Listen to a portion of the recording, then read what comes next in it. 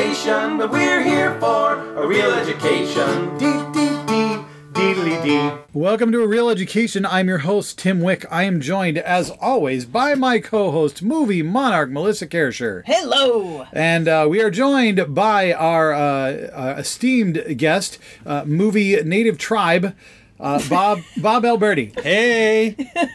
And Bob, of course, is he's our, what do we want to say, our movie guinea pig. He is our noob.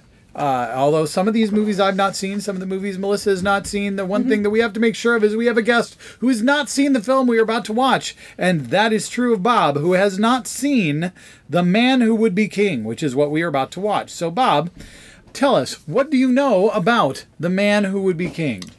When I mentioned the title to my spouse, she said, "Oh, that's the one with Sean Connery and Michael Caine." And that's what I know about The Man Who Would Be King. The Man Who Would Be King features Sean Connery and Michael Caine.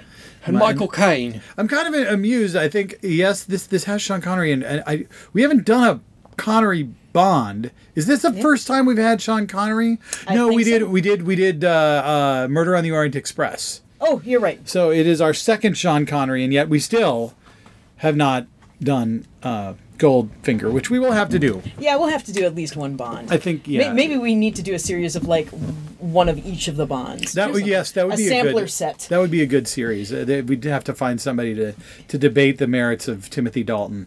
I can debate the merits of Timothy Dalton. Well, so can I. But anyway, so we're getting totally off track. So the point is, Bob, you know nothing about The Man Who Would Be King. I know one more thing, and that was that when I mentioned this to my friend Valerie, she said when Sean Connery and Michael Caine were filming this in Morocco, they could not dance with women, and so they danced with each other in the bars. All right. So That is part of my headcanon now. I like it. There you go. that's good. That's trivia that Melissa will not share with us later in the podcast. So well done, Bob, for stealing some of Melissa's thunder. I have like 8 pages of trivia for this record. There's plenty of thunder to go around. There's a lot to talk about in this movie. So I guess the basics on this film, it is based on a story by Rudyard Kipling. Mm-hmm. And it's a good adaptation of the story, I think. Yeah, it's pretty good. There are a few differences just to adapt it to a movie, and they're not terribly major. Mm-mm. Yeah, I mean, we can get into that later. But we'll get into that later. The story is one of the short stories that appears in, I think it's a collection called The Ghostly Rickshaw and Other Tales. I can't remember exactly what the phrasing is. This is based on Do Androids Dream of Electric Sheep, is that it? Yes. Yeah. Yeah. No. Mm-hmm. By Rudyard Kipling. By Rudyard Kipling. That's a very different version of that story. No, the Ghostly Rickshaw and Other Tales are just a series of short stories set in India, and this is one of the longer ones. It's like long enough to qualify as a novella, so there's a lot of meat in the story. And it's a fun adventure film. It was made in 1975, and Sean Connery and Michael Caine. I know another thing about this movie. Yes. It's an adventure film. It is an adventure film. Ah! I just learned that. Yes. You are listening. Yes. You're listening, but we will keep the rest of the information about this film to ourselves because we want Bob to watch the movie, as we like to say, unspoiled. Yes. So we are going to head off. We're going to watch The Man Who Would Be King. We hope that you do the same, and we'll be back in a short while.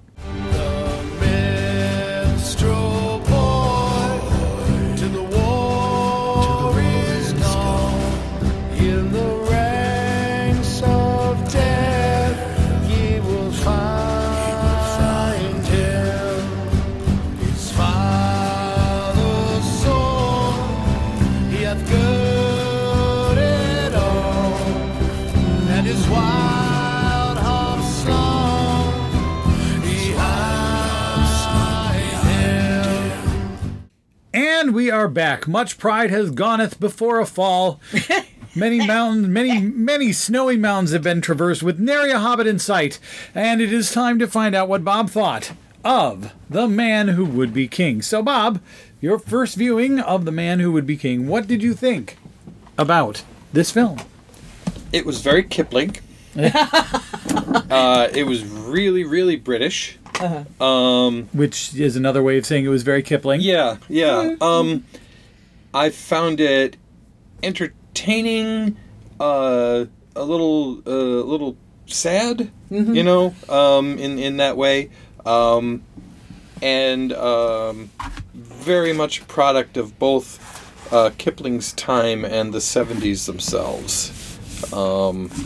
I was fascinated that the ethos of the film seemed to be racism's perfectly good, but don't get above your station. That sounds a lot like Kipling. Yeah. That's what I mean by it's very Kipling. Yeah, It's just- it's so Kipling. It's just like, oh yeah, it's fine to hornswoggle the wogs, but don't go thinking that you're not a Cockney, you know, street fellow who, you know, can become a king, because that's just not done. Yeah, the minute you start thinking that you can stand up in front of the Queen, that's the moment at which you've gone a step too far. Precisely. Saying that you're a god is fine, but saying that you're going to be on par with the Queen. Mm-mm. Don't do that. Nope. No, Nope, because nope. look what happened to this guy. I also like a caper movie in which the entire thing can be unraveled if you nick yourself shaving. Yeah, it's great, isn't it? I hope that there's like a spoiler warning on this, because I don't want to like. You know. Oh, yeah, it's assumed that we go yeah. full spoiler. Yeah, Yeah, we talk about the movie after the break. You Yeah. know, if you've made it this far and you didn't watch the movie, then you deserve to know who Kaiser Soze is. And there, you know, there's a certain, I don't know what the window is, but there's a certain point after which it's okay to say Rosebud is a sled and Darth Vader is Luke's father. And I don't know Yeah, if that's a year or 10 years or something, but this movie's clearly past all of this. Yeah, so. this movie is as old as I am, which is 41 years old, and then the story was older than that. So, Yep. because math. And so I figure, you know, At least a year older. The story is at least a year older. Kipling died in the 30s, so At least 10 years older, yes. Yep, depending on who is ghostwriting for Kipling in those intervening years. that's right. Christopher Kipling. Kristen, Mark Kipling. Yeah, I mean, there's a lot to be said about this movie, and I believe Melissa has about 25 pages Oh, God, of yeah. notes and details. Well, You know- although I want to kind of go into the kind of discussion of kind of the social implications of this movie, since Sure. we're already on that. Yeah. Because I find this film fascinating because, you know, obviously, I've read the story, and I really do truly enjoy this film because it's like these callous rogues and who are awful people. They really Yeah, are. they're I mean, charming. The one, Michael Caine's a pickpocket, but at least he returns it to Mason. Well, see, Well, it's 'cause masonry. They establish early on that he's a rogue, but he's got a code. Yes. Right? And so that's Yeah. that's important, you know. It's very important, you know, because stuff has to have order because this is Right, British. right. But He's lawful evil. I think there's a maybe lawful neutral. Maybe lawful neutral. Yeah, that's true. I mean, it's so interesting to me that there's, you know, first of all, you've got the layer of Kipling, which is fascinating because he had this love and appreciation and fascination with Indian culture and other cultures in general. And yet he was very much a British conservative, and he was very much sold on the social order of Britishness. He was sold on white. British superiority. Yeah, Yep. British superiority, but yet, you know, he's like, if he also wrote, you know, Gunga Din, where you know there's, you know, which is a story all about, you know, praising this one character who is not white, Right. but who leads Except who is very he noble dies in the service of the white British people. Army. Akin to Yeah. Yeah. Akin to our friend in the film, who's the translator. Exactly, the translator. Billy Fish. because his place is to die for his superiors. Yeah.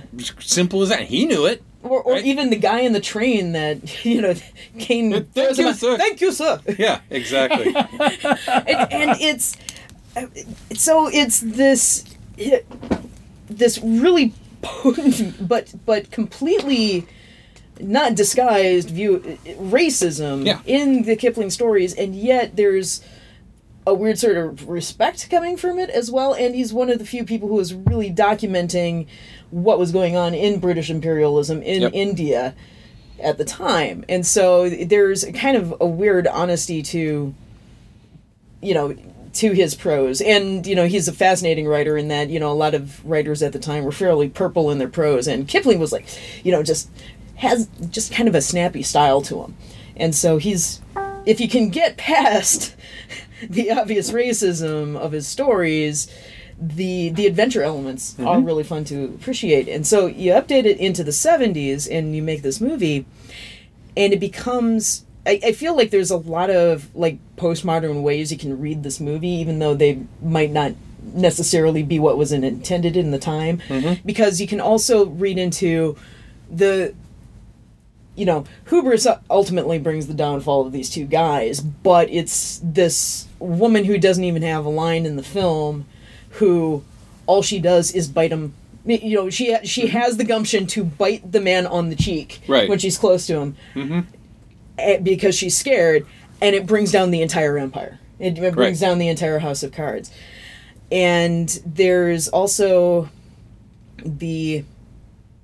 it's the hubris that they bring into it of, we are better than these people, we can bring order to these people, or we're going to come in and rule these people, but they get, torn limb from limb. Eventually. Well, I mean, and their training and their whiteness and their Britishness is not going to save them. Mm-hmm. So so there's ways to find satisfaction. All that in would have movie? saved them was leaving a day earlier, Right? Yeah. Dumbasses. or sticking to their contract. Yeah. Because if he'd just not gone for the girl, Yes. Right. Which is kind of creepy in its own way. This but is basically a story about the importance of contract law. yes, It's really, when it comes down to it, this is a tort lesson. yeah. Yeah. Lesson you in need to torts. honor your contract. You need to honor your contracts. They signed a contract. Yeah. Michael Caine kept his part of the contract, and his only mistake was sticking around for the wedding. Right. Yes. Because if he hadn't, he'd have been over that hill with half a fortune. Yep. And they Yeah. wouldn't have given a shit. Right. They didn't give a shit wouldn't about the care. fortune. Nope. Because what are they going to do with it? Yeah. Yeah. So, Yeah, they're So, trying, yeah. whatever. Yeah, so many mistakes made, really just to... although, if we go back into the racism a bit, it's interesting watching this movie and, knowing a bit about how it was made, because it's filmed entirely, well, not entirely, but almost entirely in Morocco. Right. Which is pretty far away from Kafiristan. It's not even on the right continent, so... So it's interesting if you know a little bit about that entire huge region of the world, which we white people are notorious for not knowing much about. Like if you're watching these extras in the movie, the Billy Fish character is talking in Urdu to them, but they're responding in Arabic because they're just extras from around Morocco. Right. And like when they're praising the idols and they're singing, they're clearly saying Allah. But this is supposed to be... Well, Kafiristan was populated by people who worship like a very ancient form of, or offshoot of Hindu. Right.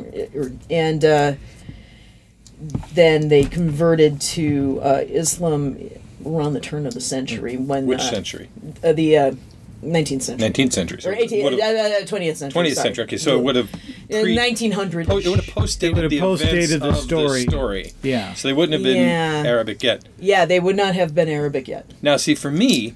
just Well, no, not Arabic. They would not have been They would Islamic. not have been Islamic. Muslim. Sorry, because, I didn't mean as Arabic. Yeah, Islamic. they wouldn't have Muslim, converted that's yet. it. This by the way, dear listeners, Kafiristan it no longer exists technically. Did because exist? It did exist. It was a Yeah. real place. It's now called. It's the Nuristani state of Afghanistan. Okay. Mostly. Yeah. When Pakistan and Afghanistan, when that shared border was Sure. being figured out. By the Kafiristan was mostly wound up in Afghanistan territory, but one city wound up on the other side. Okay. So you can actually still, it's Yeah. that literally that state of, Okay. and lately in the last few years it's been in the news because it's like a hotbed of Daesh and ISIS and Taliban, because that's one of the regions that the U.S. pulled out of because it was really hard to control, because it's a pain in the ass It's to in the get to. middle of nowhere. It's the middle of nowhere. Literally the middle of nowhere. It's defined by like 4 rivers and a bunch of mountains. Right. So it's super remote. Getting there is not an easy task. Yeah, so in Kipling's time and before that, like, an English person would wind up in there like once every couple hundred years, and Right. that was about it. That's all they knew about. What was interesting for me is that I happen to have had an acquaintance, Professor M.A.R. Barker, who passed away in 2012. But he was a scholar and poet in those regions. He traveled extensively in those regions. He was a published poet in Urdu and Hindi, and he spent many, many years in those areas. And so I have some passing acquaintance from speaking with him about stuff. And one of the things that they depicted in the show, or in the movie, was Sean Connery sitting on a chair, and the women are dancing. Oh, it was before that even. It was just when they first arrived, and the women were like doing some kind of dance on their knees or something like that. And what I remember Barker telling me were 2 things, and one of them was that guesting. It's a guesting culture. If you come into a place, it's their honor and dignity on the line if they don't treat you as best they possibly can with the best foods and the best everything, and protect you. If another tribe comes and tries to steal you, because they do that to gain honor, they'll steal another tribe's guests. They'll fight to the death to prevent you from being taken. But if you are taken, you are now a guest of that other tribe, and they will treat you with great dignity. The other thing is, you cannot talk to or look at or interact with the women at all. Yeah. Period. And when Barker wanted to interview the women in the northern Afghani mountains near this area, what he had to arrange by talking to the men was that they would put the women in a tent. Barker would sit in front of the tent facing away from it at the men. He would ask the men a question. The men would repeat the question into the tent over his head. The women would answer. Barker would pretend not to hear it. And then the men would tell him the answer. And so if he wanted to know, how do you take care of the cows, or how do you gather textiles for sewing, or is there a female version of this word that only men use, he had to ask the men would ask the women would tell the men would tell him. Wow. And so you'd never see a bunch of women in front of a man, Right.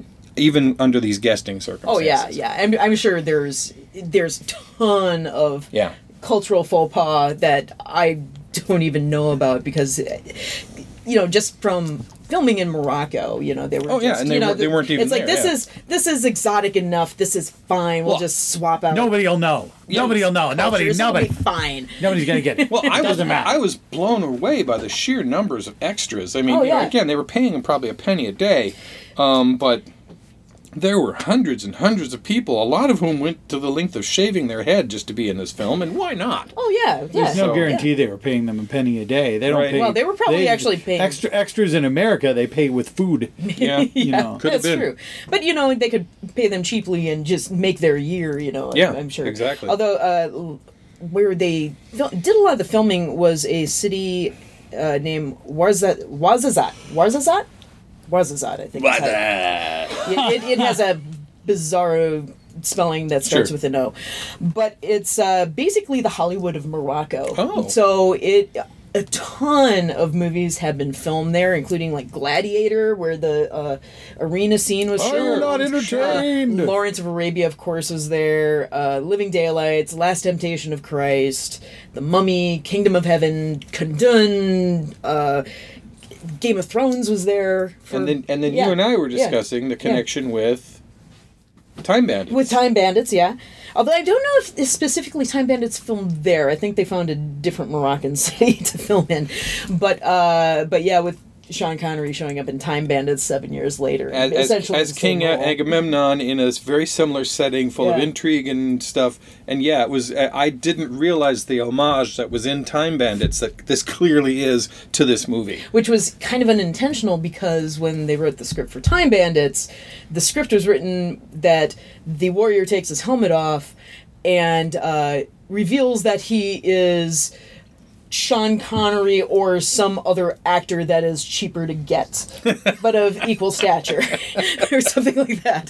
And so that was actually written into the script, and for some strange reason, a script actually found its way into Sean Connery's hands, and Sean Connery liked the idea, and so he contacted Terry Gilliam, and the rest is history. So it wasn't actually intended to be Sean Connery. Sean Connery came to them and said, "Hey, Yep. I would like to play this role that you obviously want me for." I've got experience. Yeah, but anyway, going back to Ouarzazate, there is a movie studio there. It's called Atlas Studios, and it is one of the largest movie studios in the world in terms of land area. Wow. It is huge. Wow. Yeah. So you're saying that Sahara is just a backlot? Yeah, pretty much. Okay. Yeah, all right. I didn't realize it's that. huge. It's huge. just a backlot. Yeah, it is. It's all artificial. Yeah, totally. It's true. It's all done with mirrors. It's all been created just for film. Oh, speaking of which, that matte painting of the city on top Yes. of the rock, the holy city, that was done in 6 hours. Ha! Like the artist, they sent it to the artist, and the artist goes, "Okay, give me like till noon. You know, there you go. Here's your matte painting." Wow. And it Do we know who the artist was? Oh, I wrote that down. I don't Notable. have- I'm just challenging your capacious notes. I've got it in here. You've got it. Count on Melissa. It'll show up To have It's all there. the details. Yeah, it's Albert Whitlock. There Albert you go. Whitlock. Albert Whitlock. 6 hours to paint a holy city Yeah, just on a map. Yep. Out of thin air. And also, since I've got the names up here, Karum Ben Boué, who is the ancient little yeah, priest, yeah, the very wizened little priest. Needs dentures. Yes. Yes, he was 103 years old. What? He really was 103 years old. That was 103 years. He looked damn good for 103. Yeah, right? He was getting around pretty well. He was the night watchman at a neighboring olive plantation. And so director John Huston happened upon him one day, and he went, You're perfect! Huh. And so they cast I wonder if him. he's been in anything lately. I did search on the internet. I couldn't figure out how long he lived after that. But so he agreed to be in the movie. I'm sure And- he's done a porn film since then. Oh, good chance. Yeah. Maybe. I mean, he seemed Moroccan lively. porn is a big industry. Yeah, the porn actually has the Especially in women the right out in front of 70s. him. Yep. But anyway, he took the job, and after a couple days of filming, he kept falling asleep on set, and they found out he was still keeping his night job and working both day Well, and it's night. not like you can walk away from a job like that. And so they had to explain to it. We pay you. Right. We're going to pay you enough that you can quit the other job. You can It's live fine. the rest of your You're life. fine. We'll pay your next month's rent. Yeah, he was born in like 1871. Wow. Yeah. So he remembered when the actual events happened. That's right. Yes. Were there actual Were events? there actual events, he would have remembered them. He would have Wow. remembered them. And when he saw the footage of the movie, he declared, "Well, I'm going to live forever then." Well, and he's not wrong, yeah, really. yeah, We just I watched just saw him. There Yeah. he was. it. And there he was. Huh. So 103. yeah. So now a few interesting things just in the credits that I had forgotten, and I had seen this film before, but it's been quite some time. Forgot it was a John Huston film. Yeah, and we've done John Huston movies on here before because we have done the Maltese Falcon. Yep. And we will do them again. But think about that. We've done the Maltese Falcon, which was a 1930s film. Yep. And this is a 1970s film, Yeah. also by John Huston. Yeah, John Huston had a long career, and he was still making movies into the 80s. And of course, he's part of this, grand Hollywood family where Yeah. his father was Walter Huston, the great character actor.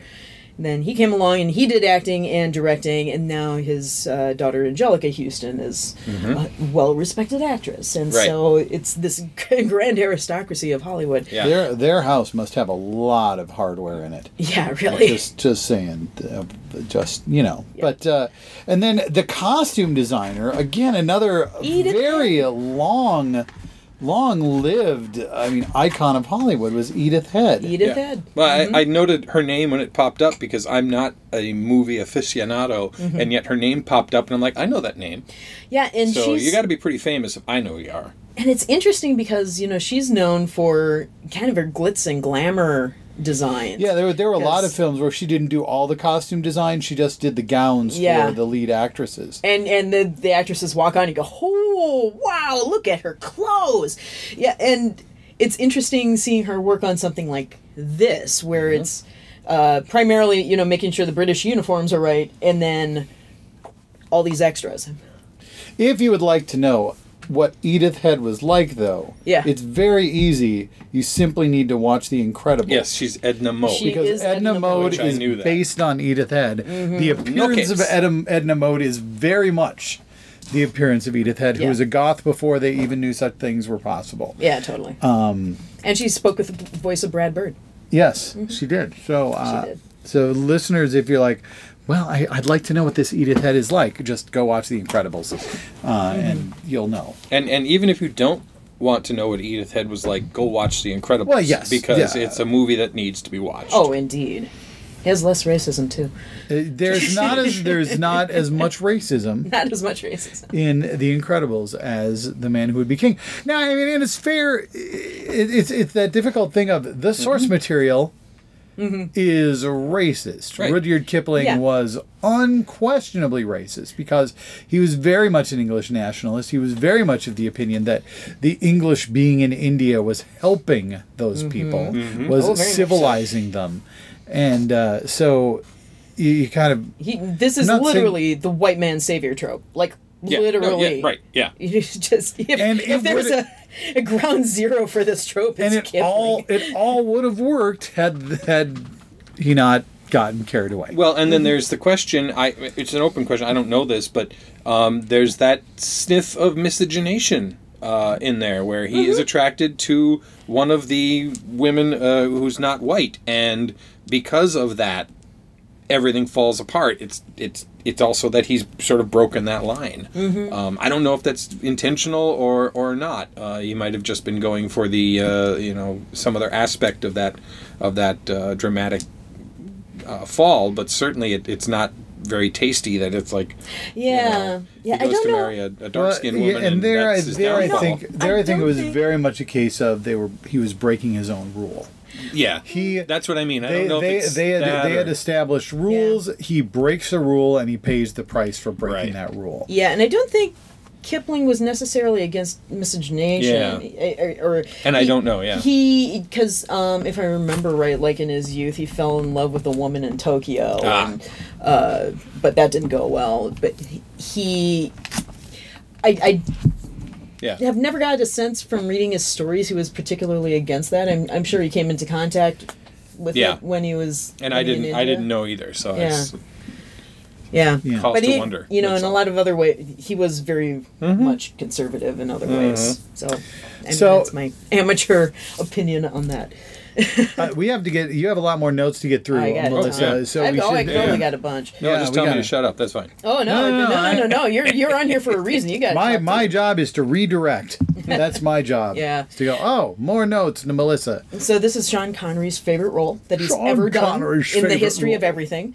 So he apparently had just a grand time making this movie, and I liked the way Yeah. he was depicted as not being the brains of the operation. There Oh, was a yeah. little bit of that too, where he decided to go off on his own, and he didn't quite have the mental capacity for it. Mm-hmm. And they reemphasize that every time they had Michael Caine's character do his math for him. yeah, You know, it's like And this is the every brains. time it was always Michael Caine's plan. yeah, Yes, that's right. And the minute that Connery goes off script, yeah. as soon as Connery stops listening to Caine, as soon as Connery Yep. stops remembering that Caine is the brains of the outfit and that he should do what Caine says, Yep.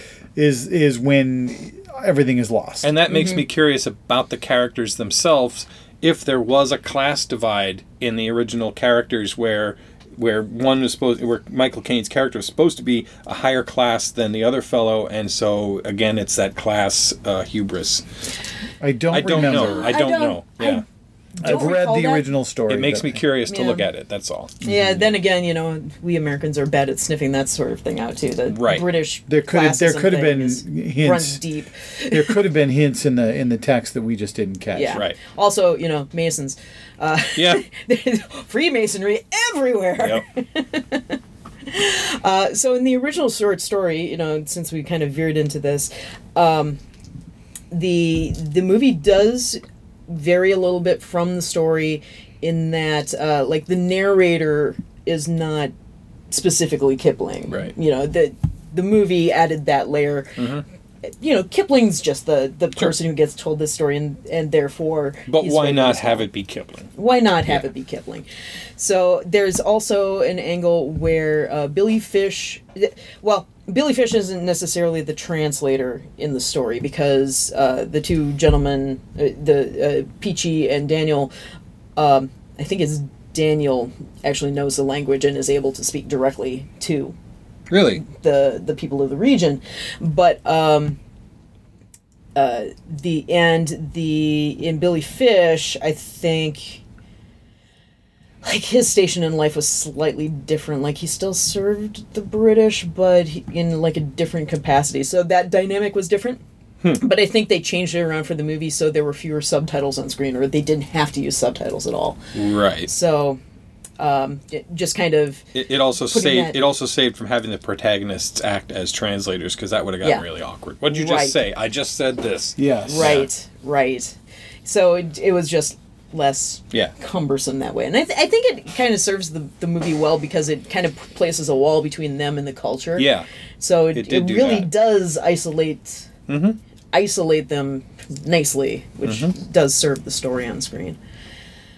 That is true. So, Shakira Kane is in the movie. Yeah, she is the I lovely didn't Roxanne. realize. I didn't realize that she was a performer back then. And I thought she was Brazilian and not Indian. Nope, but and it she's was not Shakira. Brazilian either. Yeah, so yeah. She's from French Guiana. Aha. Yes. So, Shakira Kane, interesting lady. She was born in French Guiana, and in the 60s, when she hit 19 years old, upon the advice of a friend, she entered a beauty contest. Oh, okay. I thought she hit 19 upon the advice of a friend because Yes. most friends would advise you to skip right over that one. Yeah, But tough year. It's a tough really year. is It tough really year. is. Yeah, that's So like she not entered- quite a entered a beauty She contest. entered a beauty contest, and lo and behold, she won Okay. the Miss Guyana title. So like Miss America, only for Guyana. Right. And she was the daughter of a dressmaker, so she had these great aspirations to become a fashion designer. So she went, maybe I can leverage this. So, as the winner of Miss Guyana, she went to London to compete in the Miss World contest of 1967, and that year was really interesting because the women who took the top 3 awards were all from South American countries. So the winner was from Peru. I can't remember what country the second place winner was, but Shakira won third. So after this, she said, well, this modeling thing seems to be working out. I'll just stay in London and see how that goes. And so she started getting work. And meanwhile, Michael Caine is watching TV somewhere, and he sees a Maxwell House commercial. And he sees the most beautiful woman he ever saw in his life. And he just is, like, dazzled with this young lady. Cole, blimey. And so he finds out that she's Miss Guyana, and he like talks to friends and trying to and he's like set to like fly to South America to find this woman. And she's a quarter mile away across town. 1 mile. 1 mile away. She's Right. living in London. He finds out, he talks to enough friends that one of them goes, yeah, she lives like down there. Here's her phone number. And so the two of them meet and they hit it off and they're still married. To this day. What? They are still together. They got married in 1973, so 2 years before this movie. And they are still together. So if you go to Shakira's Wikipedia page, there's a totally adorable vacation shot from the two of them that's like 3 years old, and they're like in Venice, and they're so cute. Wow. They look like a couple of retirees on vacation, and That's a better story than the movie we just watched. yeah, totally. I love that story. Yeah, they're just adorable. Because So- Michael Caine, he's got this rogue, Well, and he did. attitude. Yeah. And he definitely during the 60s when he started getting work, he definitely was because he was drinking, Right. a bottle of vodka every day and smoking 80 cigarettes and, being kind of one of the bad boys of the 60s. And she just British. straightened him out and Yeah, there you straightened go. him out and Wow. he's still with us today. That's a and, better story than the movie. yeah. I really like that Yeah. story. And so- unusual for our podcast in that there are Yeah. no tragic deaths that Yeah. have to go along with these these two individuals, their careers. Do you tend to kill So people for the her- podcast? Yeah, we try. Oh Okay. yeah, totally. Yeah. By the way, Bob, well, never mind. We'll tell you once we're done recording. we got a deal to make with you. So Shakira's involvement in this movie specifically, the role of Roxanne, when this movie started actually filming, that role had not been cast. There was some talk about getting Roald Dahl's daughter, Tessa Dahl, to play Roxanne, which is interesting because she's white. That wouldn't slow him down. I know, but We'd be talking about the inherent racism of brown face if she'd right? done that. Yeah. And so those discussions apparently went so far that she started losing weight and like she got her teeth capped and everything, but then the deal didn't go through. So production had started, and there was a dinner where like all the cast members were there, and somebody had asked John Huston, it's like, okay, so who's going to play Roxanne? And he goes, I don't know. And then like all heads turn, and Shakira walks into the room, and everybody's like, oh, there she, Michael Caine's wife, of course. Why didn't we? She's even of Indian descent, Right. Yeah. Like, Which is clear. Yeah. Yeah. So it's like she's actually appropriate to put into this movie, That's cool. unlike a lot of the Moroccan extras. So yeah, I like the fact that she had this completely Western name. It's like, how? No one said, well, it's her name is Roxanne. How did well, she get it's that an name ancient out here? name that got adopted. Okay, into Western so you're culture, saying it but- started as an Indian name and it... Well, it's not Indian name. Well, but the it's idea the wife is that, of Alexander it was Great. the wife so. of Alexander, and since Alexander was the last white person Yeah. that was in this region, and they still revere him as sort of a Sure. god, that naming somebody Roxanne is like an honoring this legend. Well, I'll Yeah. be. See, I didn't know that about Alexander, and I thought this was some kind of Kipling-esque allusion to Don Quixote. No, not Don Quixote. Because that was Dulcinea. No, what am I thinking of? Roxanne. Roxanne and Christian and what's the? I did it. Oh, I know what you're talking about, and I can't remember it either. Dear listeners, I have no clue. Cyrano de Bergerac. That's right. Yes, I thought it was yes. an allusion to Cyrano de Bergerac, and I was like, "What's the allusion aside from her name? Is there something Cyrenaic about this movie?" And there wasn't. There was no balcony, nothing like that. And I don't know whether that's honestly. Probably I not. think it probably is historically. No, if it's directly a link back to Alexander himself, then I can see where they'd get that. But I don't know Yeah. if that's historically accurate for that region, or if that Kipling just used. Oh, I that. don't think it was historically Yeah. accurate at all. It was Okay. just Kipling It going. was just Kipling. I think it was Kipling's way of like putting the Masonic Yeah, link yeah. into the story Yeah. and bringing all these threads together. Well, I thought which it was is interesting. They were talking about the city name was like Sikandar in the Sikandar. movie, and in Afghanistan you have the city of Kandahar, which is Alexander. Right. You know, again, just throughout the ages, it's gotten modified. So Right. I thought that was an interesting connection. Yeah, it's fascinating stuff. So it's going back to actually putting Indian people in this movie, or at least people from the region. Saeed Jaffrey, who was the guy who played Billy Fish, is also an Indian actor. He's from the Punjabi territory. And so he, came up through acting in Indian radio and then eventually in the Indian film industries.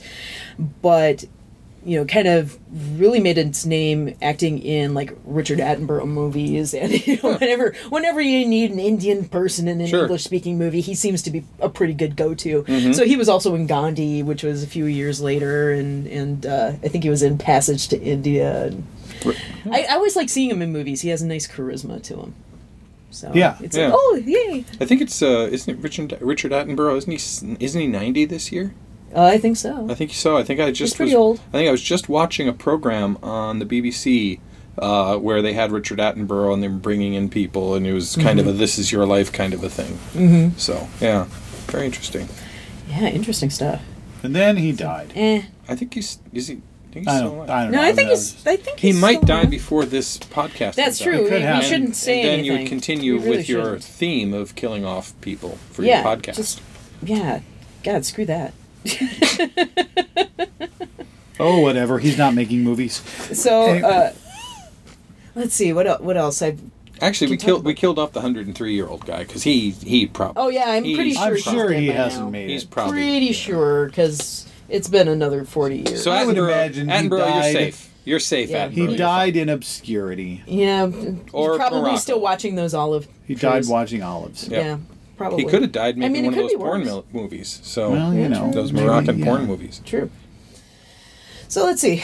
I was looking up the biography information for both Michael Caine and Sean Connery today, and it just became very interesting to me because they're both, even though like Michael Caine has this kind of working man sort of air to him and his whole film career, and Sean Connery's got the suave debonair thing.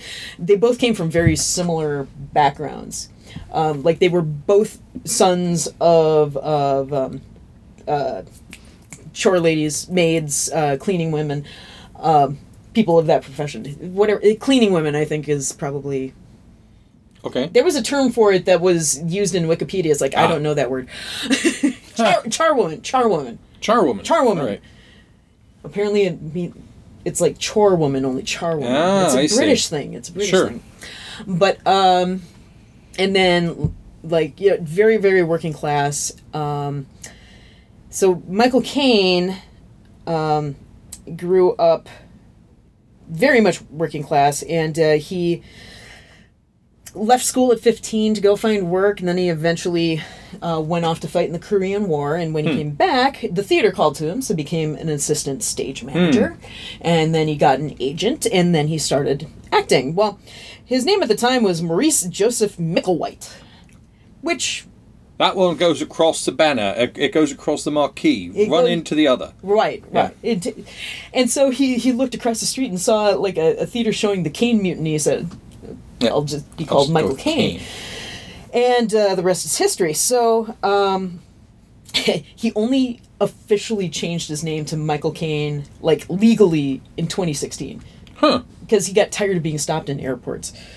Huh. Because his ID didn't match Yeah. his stage name. Rah. Huh. How about that? Funny that. So he started doing a lot of television work, and eventually he got cast in a movie called Zulu, which is a phenomenal film, by the way. Huh. It's about the downfall of the British Army at the, at the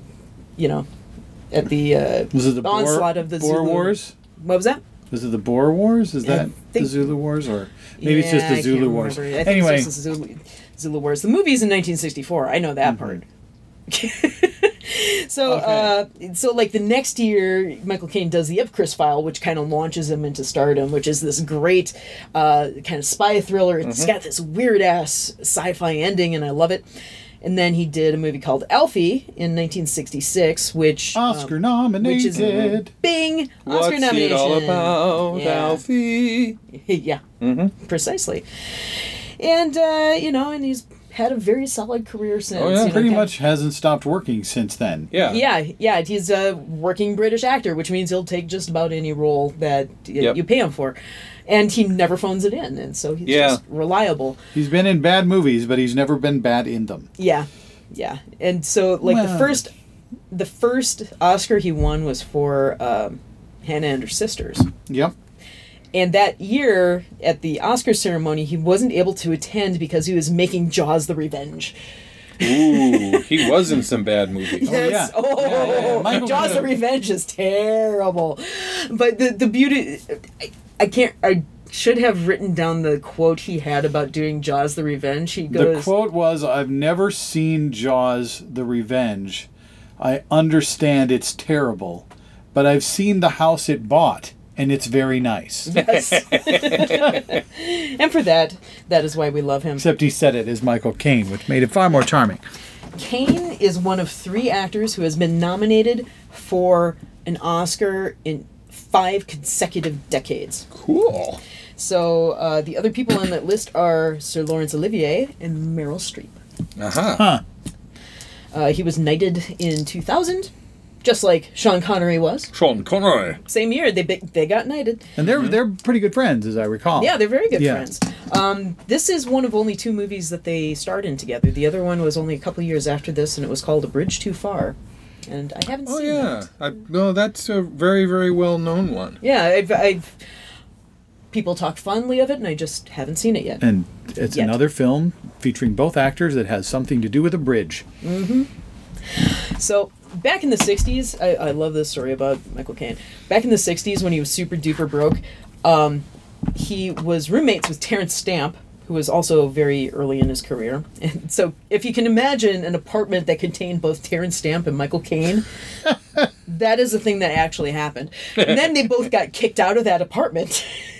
So Michael Caine went to couch surf at his friend John Barry's place. Wow. John Barry being the guy who composed the music for the James Bond movies. And so because he was couch surfing at John Barry's house, he was the first person to hear the Goldfinger theme.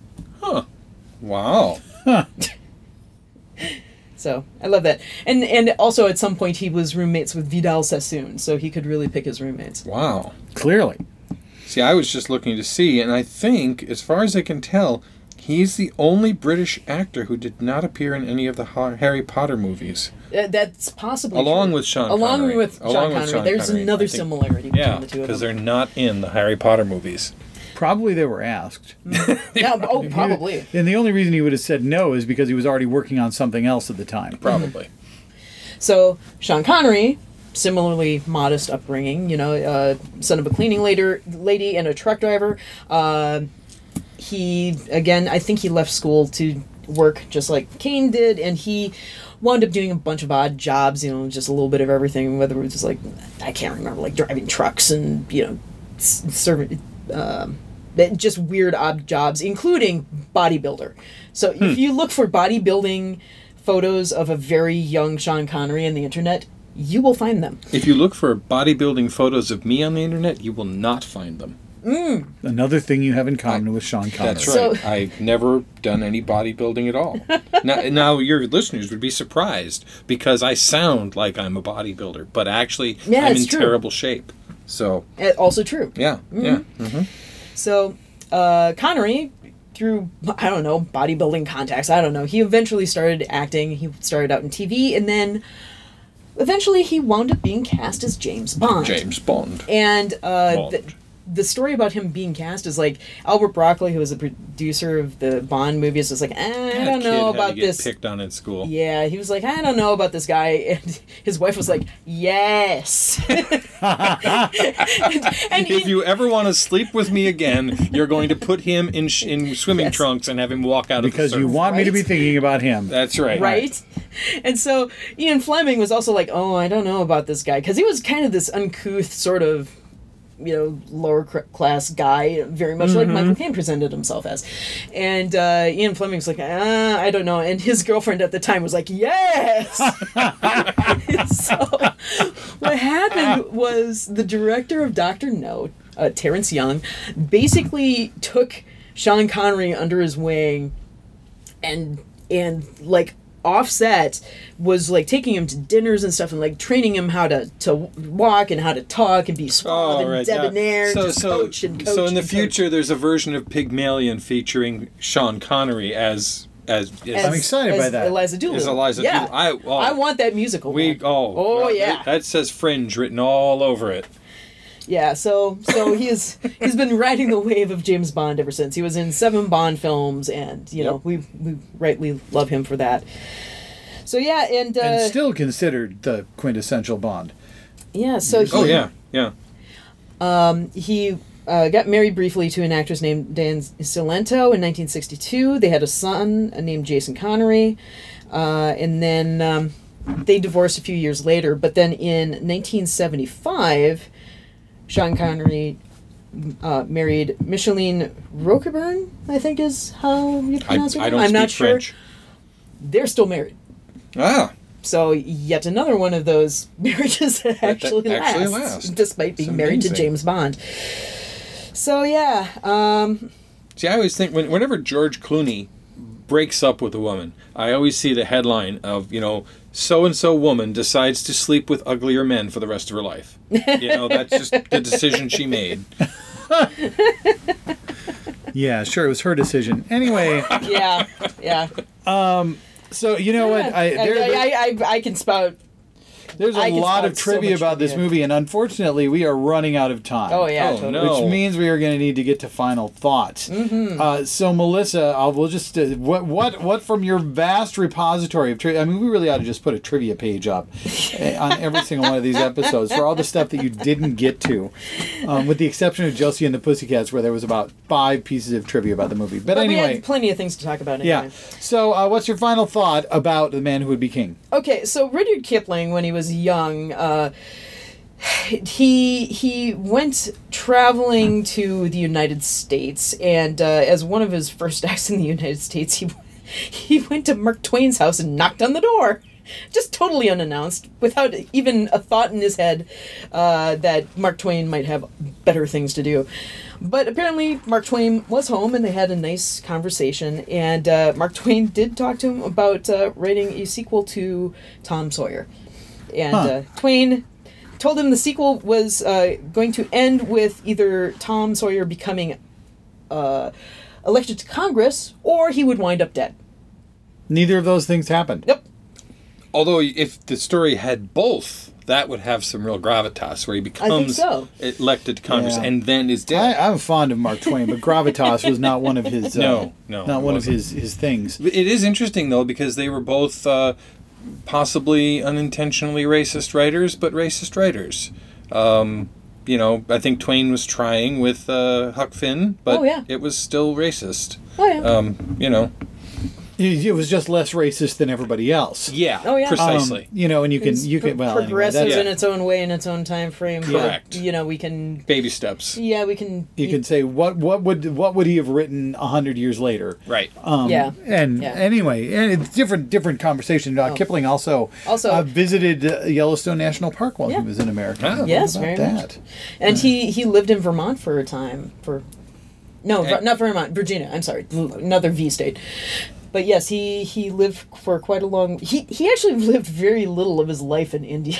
He was born and raised in India, and then wound up in the UK, and then wound up in America, and then traveled the world. But See, everything I know about Kipling comes from Rocky and Bullwinkle. Hey, Bullwinkle, you ever read No, it's just, hey, Bullwinkle, you ever tried Kipling? I don't know, Rocky. Oh, I can't say that. It's a pun. They got that on the air. That's right. Wow. Hey, Bullwinkle, do you like Kipling? Well, I don't know, Rock. I never tried. Oh, I can't say that. That was the exchange. All right, Bob. How about your final thoughts on The Man Who Would Be King? Well, it has a 96% rating from Rotten Tomatoes, which is a pretty astonishing thing because they're not handing out percentage points hand over fist there. yeah, I think it was cinematographically, if that's a word, I'm trying to make an adjective out of that, cinematographically interesting to me. I'm a big fan of cinematography and film and production and well, being a photographer, you're very interested in that. yeah, and I mean I watch things like the Wachowskis' Sense8. Mm-hmm. And I don't need the sound on. I just want to see what they do with their cameras because they're crazy good.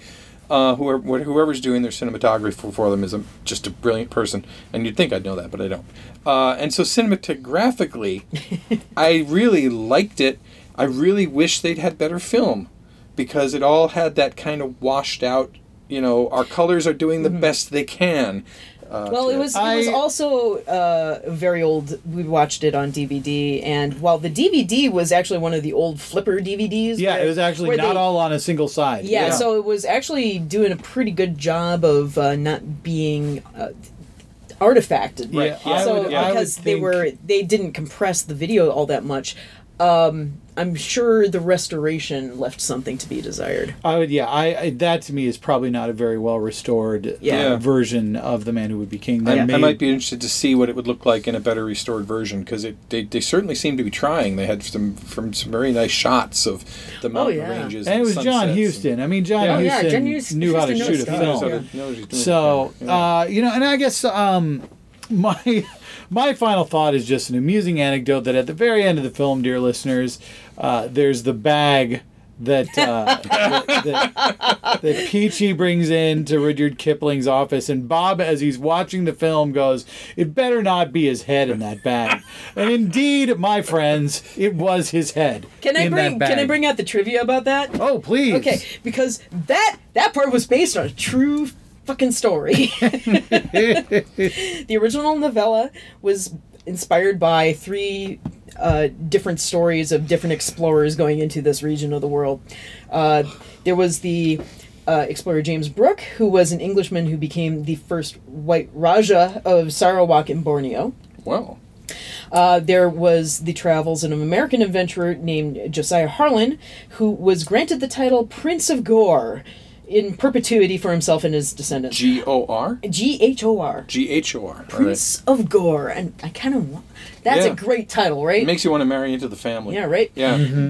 But the third part was about Adolf Schlangentveit. Yeah. He was a German botanist, and he was an explorer, and he was on one of his jaunts, and he was suspected of being a Chinese spy.